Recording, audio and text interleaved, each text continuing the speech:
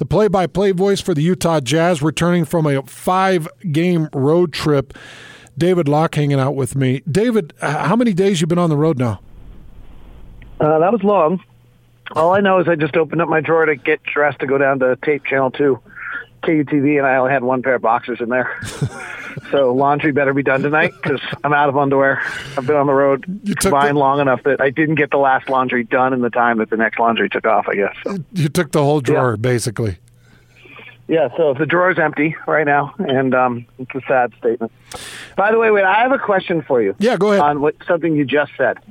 You said perspective on how good the University of Utah is. Yeah. Do you think the rest of the country doesn't know? It seems to me that there's an equal discussion going on of whether Utah, Oklahoma, or Baylor is the fourth best team, and that Utah is being, at least from my perspective, not having followed them nearly as closely, that Utah is being respected in that regard no differently than any other Pac-12 team has, and may or may not be thought of as being better than Oklahoma. Do you think that they're not being appropriately regarded nationwide? Well, what's interesting is I think that a lot of the rhetoric, a lot of conversation is kicking up that I don't think people are used to, where Utah is being forced into that conversation. And I think that a lot of the national pundits are starting to push Utah. I was watching Monday Night Football, and the guy that was commentating for Monday Night Football actually put up his top 4. And I've seen a couple of others that have put Utah in that top 4. So I think some of the guys that put in the homework or put in the time to do their homework and watch the film or stay up late and watch some of these late kicks, I think that they're getting it. I just still think like the football fan national perspective is still, well, they've got to put 2 SEC teams in. Even if it's a possible 2-loss SEC team, you've got to have 2 SEC teams. Well, you've got to put that Big 12 champion in. Well, you've got 2 11-1 teams that are playing, and you've got one 11-1 and one 10-2 team that's playing for that Pac-12 championship. Well, that should be a bigger victory. You know, instead of just looking at the football team and having it pass the eyeball test as a complete team, I think sometimes people get a little bit lazy in regards to college football and fall back on what's typically worked. It's interesting. We'll see, obviously, if it plays out, and obviously Utah has to win. My instinct was when Oregon lost that it was bad for Utah. Watching what's played out since, I actually think it was good for Utah because it's put Utah in the conversation and forced people to evaluate Utah. Whereas if Oregon had not lost, they would be evaluating Oregon. And whether it's Oregon or Oklahoma or Baylor, or they'd be like Oregon, Utah, Oklahoma, Baylor. And I think Utah would be the fourth team talked about in that regard. And the fact that Oregon lost to Arizona State, I actually think it's turned out to be very good for Utah because it's propelled them to the top of the discussion and made people look into who they are. And I think that'll help them out a great deal if they can win this game. Yeah, it's an interesting conversation, and I do think it's forced people to look at who they are. But I do believe that a top 5 and a top 6 ranked team in a Pac-12 championship game would have had more influence than a 2-loss Oregon team. But you're right. People are looking at Utah and saying, well, do they belong? Do they deserve? And I think a lot of these national football minds are starting to say, boy, that's as complete a team as you're going to find in the country. But I was talking with Mike Eugen, and I know just imagine, Hans, where they'd be if Chris Hill had fired Kyle Whittingham like he wanted to. Oh my gosh, man! Now that's a conversation for another day. That's something you and I need to sit around a table and chew on for a little while, because we could talk about some of the guys that were looked at as possible replacements and why that contract took so long to extend and what was his overall beef. And there's a lot of things to go on in that. You can't just throw that out there and move on, David. Now, how are we going to talk Utah Jazz now? I don't know. He was talking about youth football. Man, that was brutal. That was a run by. Well, I mean, it's like everybody always wants the coach fired, and there were numerous reports that the AD wanted the coach. I'm sure he'll deny it now, but there were numerous reports at the time from really well-placed sources that the AD wanted the coach fired, and then it didn't happen. He won Kyle won the power play. I mean, I'm just going off what I've been told. I don't think I'm wrong on this one. I wasn't reporting it myself, but it's pretty well researched and from numerous places, and it's just an interesting kind of piece of, like, everybody always wants their coach fired, right? Yep. Like, well, clearly, like, the Utah would not be anywhere near where they are today if they had fired their coach. That's absolutely they have a great coach who I've always been a huge Kyle believer. I understand what his warts were offensively, and Tyler Huntley has gotten through those, but he also was one of the few coaches in the country who you knew exactly what you were getting every single day when he came out, and you knew exactly who he was trying to recruit, and that characteristic that he was being criticized for is what makes him great. Mm-hmm. So I've always, been a huge Kyle believer not because I like Kyle, all that stuff, but I don't know him like personally. I don't have any great relationship with him. We're certainly comfortable when we see each other, but I really like coaches that have a philosophy and a belief. And so, Kyle, sure, we can criticize Kyle for his offensive coordinators, and we can criticize Kyle for the fact that every time a good offensive player comes, he ends up on defense. Well, that also just means that they're going to be great every year in some capacity of the game, and that's what's made them consistently good and now makes them great. And the fact that people were taking that for granted and, as I said, like seemingly wanting him fired is worth discussing as they're on where they are today, considering how awesome they are right now. No question about it. And then you finally find the right offensive coordinating hire that takes that offense to the next level. They're top 25 in the country in offense, David. They're putting up 454 yards a game.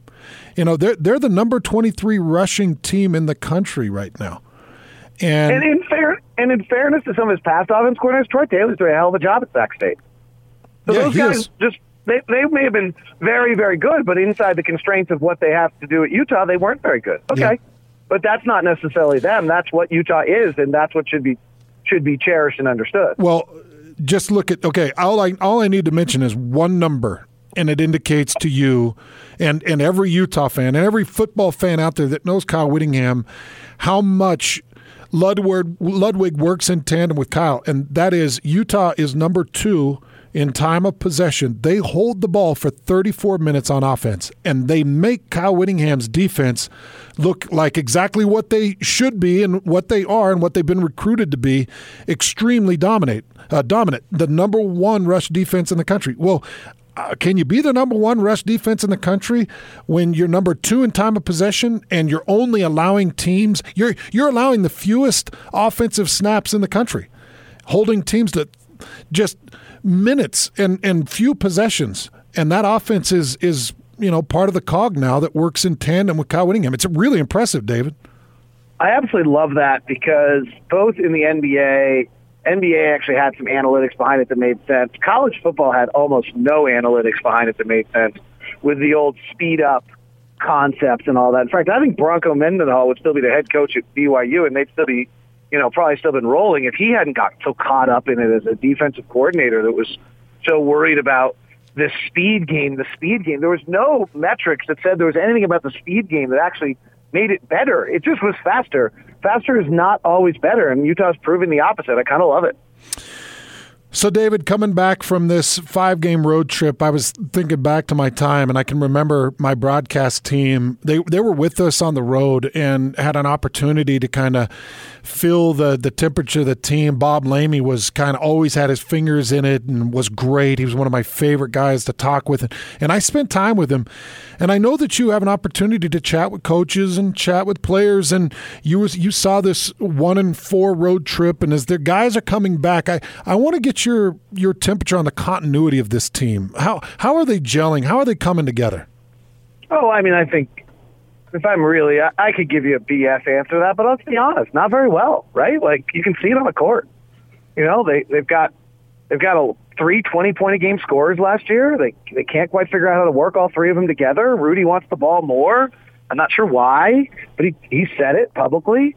Emmanuel Mudiay and Jeff Green are non-passers, primary shooters on the second unit, and I think they all get along probably, and they're fine. And but you're right. Like this was the road trip that was supposed to we stayed over in every city. We had team dinners. It was supposed to be this it didn't happen. And now they've got to work to try to find how they're going to work so they don't become last year's Boston team. And that's we're really honest. That's where we are right now. Is that, and no one's doing anything. Boston was unique in the sense that, they had a player who doesn't think the earth is round. And so that changes the dynamic a little bit. I don't think we have that phenomena, but we do have, if Donovan's coming up, Donovan's trying to get the team going, and Donovan's response to getting the team going is coming up to pick and roll and shooting. And, And if Mike Conley's trying to get it going, really, Mike Conley's not. Like, he scored 21 points a game last year. As much as he's a brilliant point guard and a brilliant basketball mind, he's more of a player than a true point guard distributor. He and Marc Gasol had a tandem, but he's not like 13 assists a game guy. Bogdanovich scored 20 points a game for the second half of last year. He's scored 30 points more times with the Jazz than he had in his entire career combined. And so when he comes off the curl, he's thinking shoot. And when Conley comes off the pick and roll, he's thinking floater. And when Emmanuel Mudiay's in the game, he's thinking shoot. And so these guys have got a big quantum change they have to make to figure out how to get the best out of each other. Right now, they're all very good at getting the best out of themselves, and it's gonna be a real process for them to understand what getting the best out of the team is. And it's not their point hunting or they're trying to get their own. But these guys are all so good, and this isn't just, the five guys I've mentioned, but they are the primary shooters on the team right now. Those guys, or six guys I've mentioned, those guys' thought is, hey, if I can get it going, that'll be good for the team. And each of them are doing that in their individual silo, and so they need to do it collectively. And I think that's the trick here. It's not like you're going to a petulant seventh grader and telling them that they have to change their behavior because they're being bad.